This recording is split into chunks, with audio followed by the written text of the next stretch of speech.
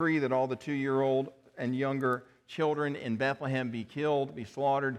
And so he and his family were told to escape down into Egypt. And so that's what happened. Jesus escaped down into Egypt with his family, took his first steps in Egyptian soil, in Egyptian sand.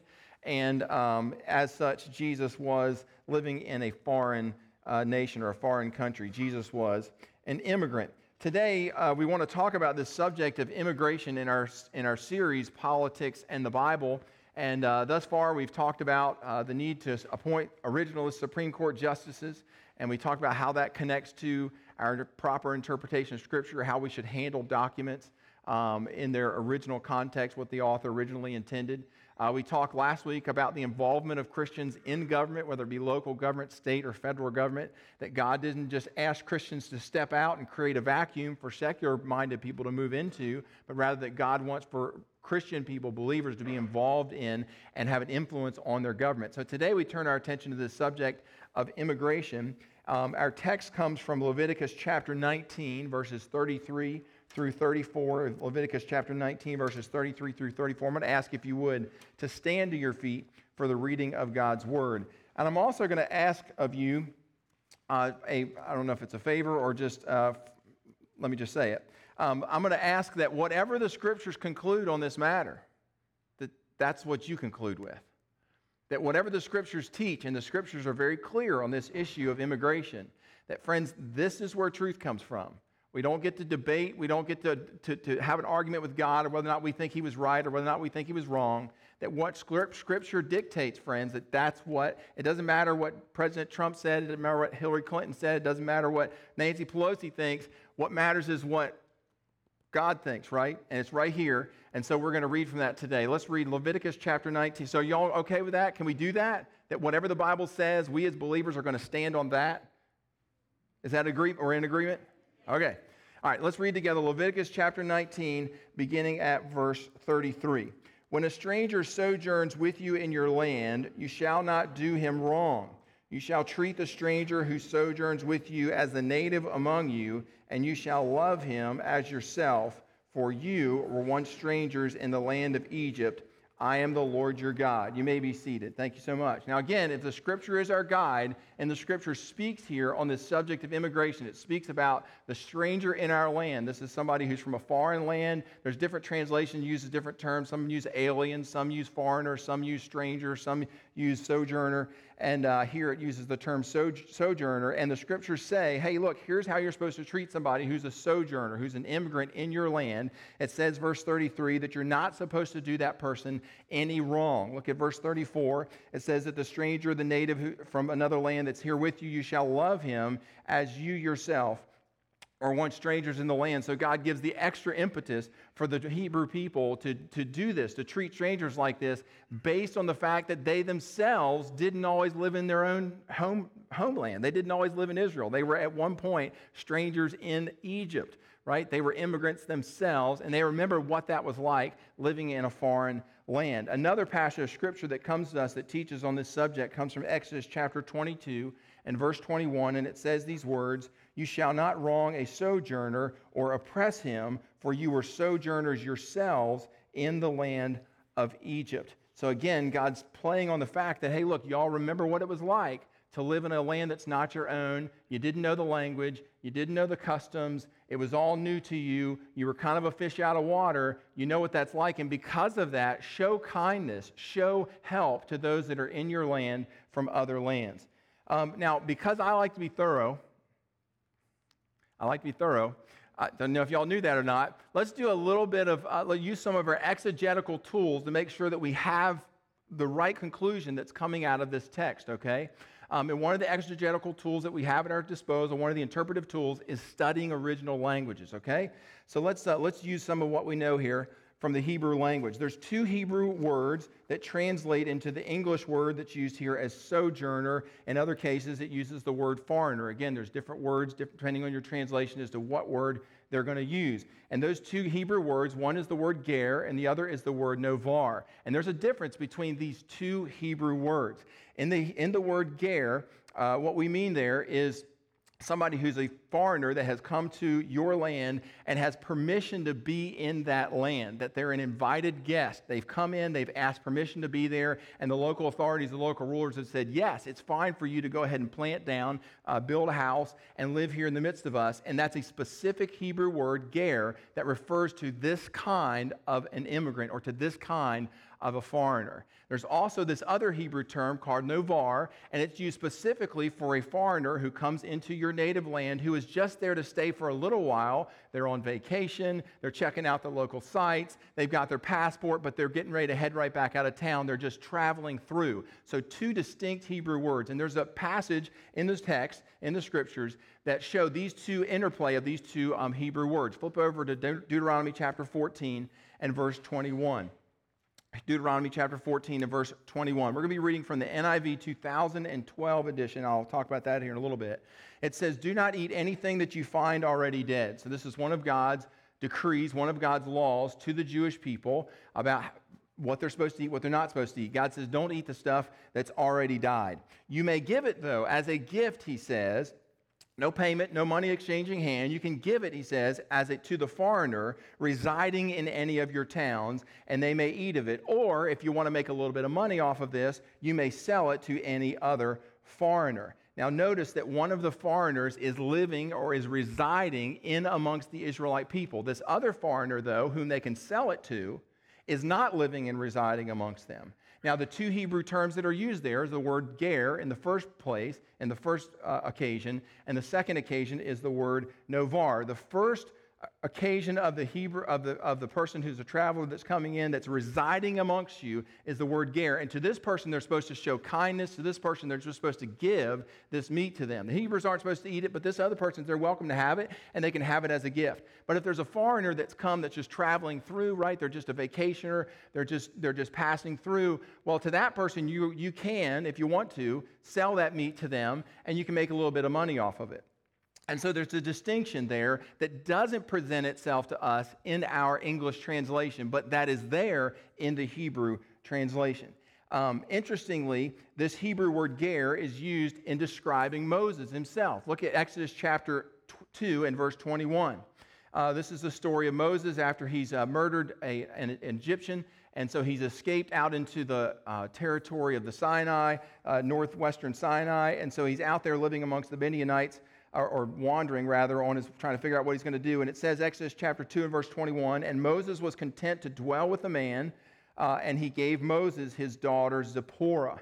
Well, what's happened is Moses came to this well where Zipporah and her other sisters were being bullied by some rival shepherds, and Moses, Charlton Heston, drove all of them off, right? He sent them away, and so they invite, key word, they invite Moses back to their home, and they're there with Moses at their home, and so the father of Zipporah says, hey, look, you can have one of my daughters as your wife, and so Moses chooses the oldest of the daughters, he chooses Zipporah.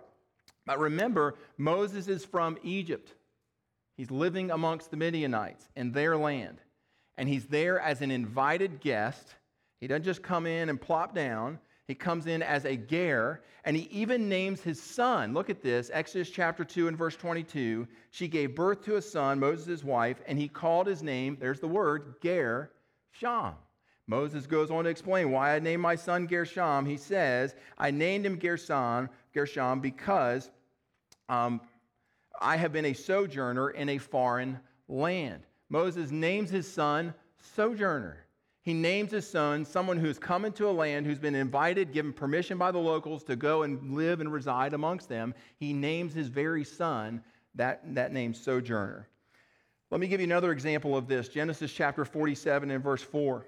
They said to Pharaoh, we have come to sojourn in the land, for there is no pasture for your servants' flocks, for the famine is severe in the land of Canaan. Now, what's happening right here? Well, Joseph is the prime minister of Egypt, and his brothers have come to Egypt to try and get some food. They don't know that Joseph is their brother because he's all dressed up and, he's the prime minister. They would never have figured that their long-lost brother that they had sold into slavery would have risen to such ranks. But nevertheless, it's their youngest brother standing there in front of them, and they're there to get food because there's a famine in the land of Canaan and in all that region. But Egypt, knowing that this was coming, had put away a lot of food stores. And so Joseph says his brothers come, and he says, hey, look, they work things out between Joseph and his brothers, and he says, look, y'all ought to come and live here in Egypt. You have nothing to go back to in Canaan. You have nothing to go back to in the land of Israel. There's nothing there but a famine waiting for you. So why don't you come here where we have food stores, and you and our father can come and live amongst us. Now, before they go and they plop down in the midst of all the Israelites, they go in the midst of all the Egyptians, they go and present themselves to Pharaoh, and they ask Pharaoh, get this, end of verse 4, please let your servants dwell in the land of Goshen, that is, in northern Egypt. Now, again, their brother is Joseph. He's the prime minister. You think Joseph could be like, we don't need to ask Pharaoh, right? I mean, I'm the prime minister, right? You just go ahead, wherever you want. I would take the best land. It'd be fine. Y'all can stay there. But no, they go to Pharaoh and they ask Pharaoh. They ask him for permission to be in his land, of which Pharaoh is sovereign. Pharaoh has control over everything in the land of Egypt, and so they go to him and ask permission because they understand the concept of sojourning. It is a biblical concept. Again, the Hebrew language recognizes a difference between a foreigner who asks permission to come and stay and a foreigner who is just passing through like a vacationer of sorts. There's a whole book that is dedicated to these two Hebrew words. It's written by a guy by the name of Dr. Hoffmeyer, James Hoffmeyer. He's professor of Old Testament and Near Eastern archaeology at Trinity Evangelical Seminary, and I would have been a student there at Trinity Evangelical Seminary. He probably would have been one of my professors if, when I got out of the car on October 31st of 1996 to look at the school, it had not been snowing. I decided it's too cold, it's up in Chicago, I don't have none of that. So I drove back to Kentucky. All right, let's go back to those verses that we looked at the beginning. Exodus chapter 22 and verse 21 says, you shall not wrong a sojourner, a ger, someone who has asked permission to come and live here in the midst of you, or oppress them, for you yourselves were sojourners in the land of Egypt. Now, what did we just learn? We learned that sojourning means that you have asked permission, that you are an invited guest of your host country, just like Moses was in Midian, just like Joseph's brothers were in Egypt. And that person, the Bible says, do not oppress them. Do not treat them wrongly. Do not take advantage of them because they're not schooled in the local language. Do not take advantage of them because they don't know the local customs. They're new to town. Help them out. Give them some of the food that you all can't eat, that I've declared that you can't eat, but is still good for eating. Leviticus chapter 19 and verse 33, we read that at the beginning, says, when a stranger sojourns with you, a ger, there's the Hebrew term. When a ger comes in the midst of you, you shall not do him wrong, and you shall treat the ger who sojourns with you as the native among you, and you shall love him as yourself, for you yourselves were once strangers. You were once gers yourself, living in the land of Egypt. I am the Lord your God. Again, regarding the person who is in your land by permission as an invited guest, there is a distinction made in the biblical language. Treat that person respectfully. Treat that person with honor. Help them. Now, I want to pause here for a moment and point out that there's an underlying principle here that the Scripture recognizes, that the rest of the world recognizes as well. This is not rocket science here. And that principle is that nations have the right to control who comes in and who doesn't come in to their country. Isn't that what the Scripture is recognizing here with these terms ger and novar? It's saying, hey, look, there's a distinction of persons. There's a person that comes in and just moves in and plops down, and they didn't ask anybody whether or not they could be there. But then there's the person who comes in through rightful processes and says, and there's an entitlement for them to be there because they've been given permission by the local government to be in that space. Moses didn't just pitch his tent in amongst Zipporah's family. There was a propriety to things, and he waited until he was invited. Joseph's brothers didn't just plop down in Egypt, even though they could have, but they didn't because they went to Pharaoh and asked for permission, because the Bible recognizes that nations have the right, even the responsibility, to control who comes in, how long they're there, why they're there, and when perhaps they may be leaving. Okay, got one more final thing that I want to show you before we get to our most important question, and that is, flip back to Deuteronomy chapter 14 and verse 21. I want to show you a little sneaky stuff that goes on amongst Bible translators. We read from Deuteronomy 14. I don't know if y'all realize this or not. I've got this it doesn't look as, my Bible got a little bigger than the old one that I used. I don't know if y'all remember that little tiny thing I used to have. The prints no better. But anyhow, this is an ESV translation of the Bible. And I've been for many months now working out the ESV translation because the NIV translation that we have on our new software back there only pulls up the 2012 edition of the NIV Bible. And so that particular version of the Bible has got some stuff of tweaking that's been done by the Bible translators, and I no longer want to use that. The 1984 NIV translation is good. 2012, it's not. And so I've moved to the ESV. I'm still flirting back and forth between that and possibly using the CSB version, but you can talk to me after church about that. Anyhow, so look, we read from Deuteronomy chapter 14 to verse 21 a few moments ago. And we read the NIV 2012 edition of the NIV Bible, which reads, do not eat anything that you find already dead. You may give it to the foreigner, or you may sell it to a foreigner. Notice the same word. Foreigner is used in both locations, but that's not the same word that's in the Greek. In one place in the Greek, it uses the word ger, but in the second location, it uses the word novar. Novar is that person that's just supposed to be passing through. Do you see what's happening here in the 2012 edition of the NIV? Let's go back to the 1984. Do we have that? Then the 1984 translation of the NIV Bible, and we'll see that them getting it correctly. They say, do not eat anything that you find already dead. You may give it to an alien in any of your towns, recognizing the Hebrew term ger, or he may eat it, or you may sell it to a who? Somebody different, a distinctive type of a person. You say, how come the 2012 edition of the NIV Bible did this and just tried to use the same word in both locations, even though in the Greek there's a distinction? Well, friends, it's because they didn't want anybody to figure out what the Bible's really saying. They didn't want anybody to figure out. They had predetermined conclusions when they came to the Scriptures with regard to immigration. And because of that, they wanted to make sure that the Bible guided people toward those predetermined conclusions. Sneaky, right? Sneaky. And so that's what's going on in the world of Bible translation these days. You've got people who have predetermined biases toward whatever the issue is, and they'll tweak the text just enough to try and redirect its readers toward their predetermined outcomes. Okay, well, that's our treatment of this text for today. And so that means it's time for us to ask our most important question. And I want to do this a little bit different today. I want to ask two questions. One question is, what difference does this make to me, right? And the second question is, what difference does this make to our country? What difference does this make to the United States? So let's start with the first of those questions. What difference does this make to our country? Well, I think the implications are very clear. The United States, like any nation, has the right and the responsibility to control who comes into its country and who does not.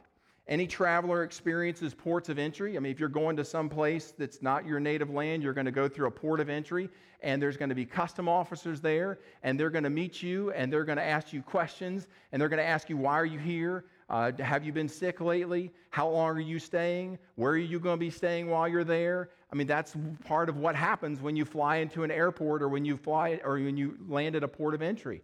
There's customs officers that are there with little dogs, right, walking around. They're sniffing everything, trying to find contraband, trying to find what people might be sneaking in. Maybe somebody's bringing something in that could be a threat to the local population. And so that's what those custom officers are there for. It's a very different situation, though, on our southern border of the United States. Folks are streaming across. No one knows who they are. They're undocumented. Are they going to stay for a while? Why are they here? What's their purpose in being here? Are they carrying diseases? Are they intending to do some harm to the citizens of this country? Worse yet, are they gang members? Are they terrorists? Because some of them may be. So basically, our southern border represents a giant hole, a giant back door, if you would, into the sovereignty of the United States of America.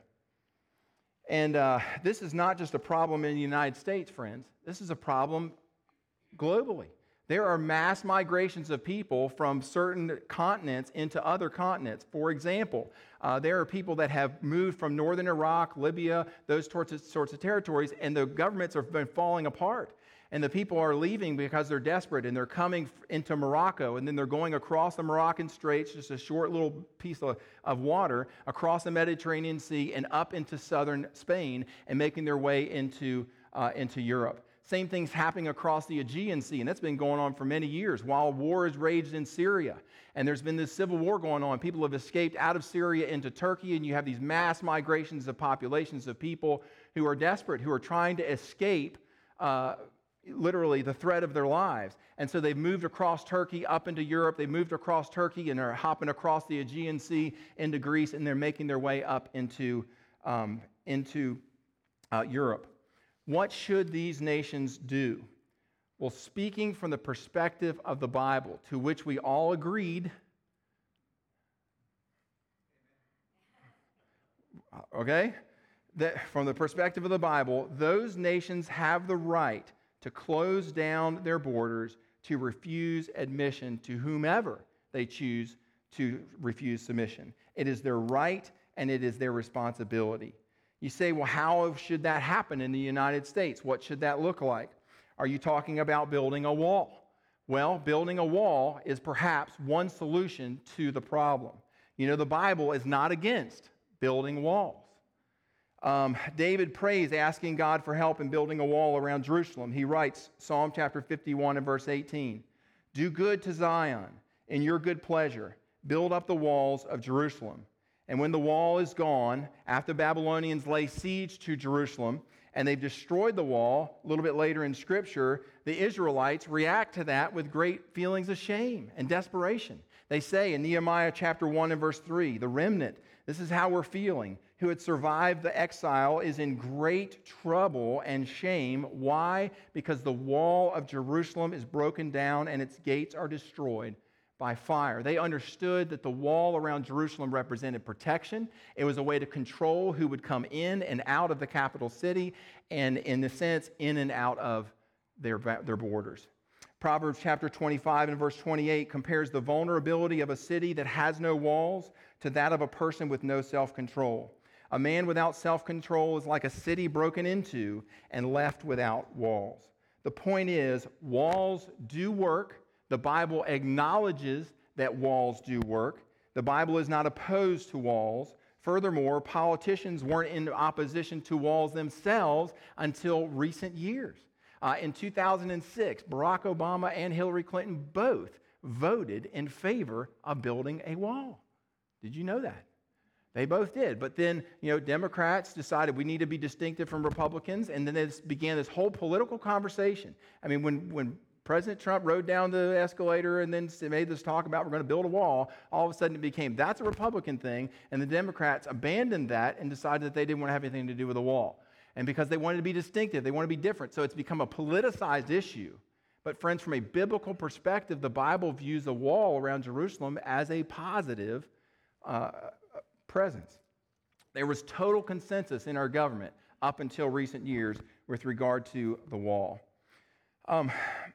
How is it possible? Okay, so having said all that, how is it to be accomplished that our government should control borders? I mean, how is that to be accomplished? Again, that's up to each individual nation.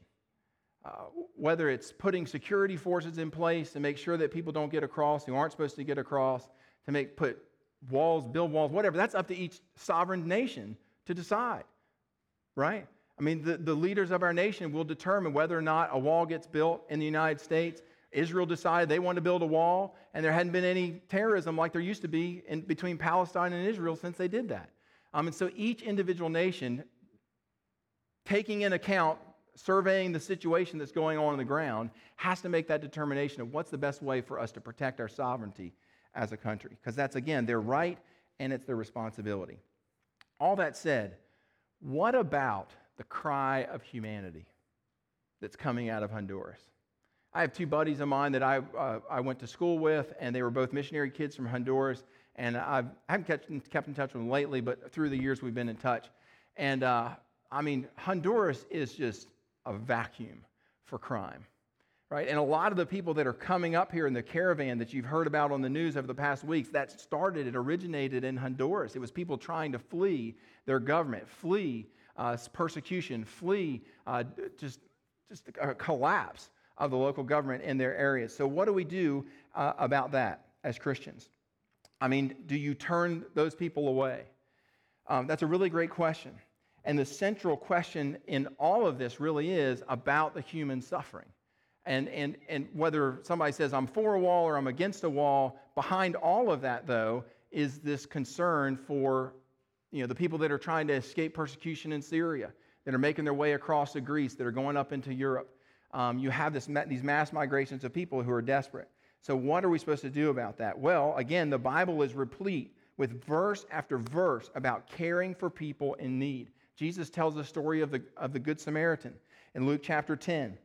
And he tells in that story that everyone is our neighbor, that it doesn't matter whether I'm not supposed to just take care of people in the United States, but rather my compassion extends across borders. My compassion extends to the Samaritan. My compassion extends to the Syrian. My compassion extends to all of humanity. That's what Jesus is saying here in these verses. Luke chapter 10 and verse 36, it says, "Which of these three do you think proved to be a neighbor to the man who fell among the robbers?" And the Pharisee responded, "Well, it was the person that showed the man mercy." And Jesus said to him, "Go and do likewise." Well, friends, when you take Jesus' teaching about who is my neighbor, and Jesus is saying everybody's your neighbor, and you couple that with Jesus' teaching in Matthew chapter 25 and verse 35, "For I was hungry and you gave me food. I was thirsty and you gave me drink. I was a stranger and you welcomed me. I was naked and you clothed me." Verse 40, "And as you did it to one of the least of my brothers, you did it to me." You couple those two together. Jesus is saying, hey, look, your neighbor is all of humanity. And so we are to recognize not just the cries for help within our country, but also the cries for help that extend beyond national Israel. One of the credibility gaps that Christians have with the secular world is when Christians say, well, that's their problem. That's one of the credibility problems that Christians have. Because the secular world looks at that and says, well, you're Christians. I thought Jesus taught. For I was hungry and you gave me food. I thought Jesus taught. I was thirsty and you gave me something to drink. Jesus taught you.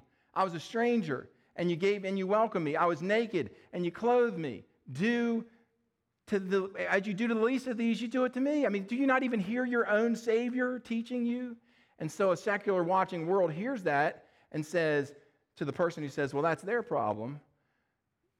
Well, of course I don't want to follow your Savior because apparently he doesn't make that much of an impact in your life. So what's the solution here? Well, I got 5 things for you. 5 things. We'll roll quick here. First is to secure our borders, period. This is something that was agreed upon by Democrats and Republicans prior to the most recent years when this became some big political issue. It's not a big political issue. It shouldn't be a political issue. We're a sovereign nation. That means we have borders, and we need to secure our borders, period. How our government decides to do that, that's up to our government. You go vote in November and let them know what you think about it. Second, honor the immigrants that are here legally, the gers among us, from the Hebrew term. Those that are here by permission, those that have asked our federal government to be here, they've got papers, they're documented, and the Bible says of those people, because see, here's what happens by liberals. They'll take Leviticus chapter 19, verses 33 and 34, and they'll throw that in your face, and they don't know the Hebrew language, right? They hadn't done their word study. They don't know that there's a difference going on in there about who the Bible's talking about here. They want to just lump everybody together, but the Bible says those who are here by permission, that are here, they've observed our law, that we are as Christians to show them help, to give to them aid and need, to not oppress them, to not take advantage of them. There's a biblical mandate for us to do that. Third, we need to show compassion for the destitute and the hungry that are living amongst us, for people who have come to this country fleeing persecution.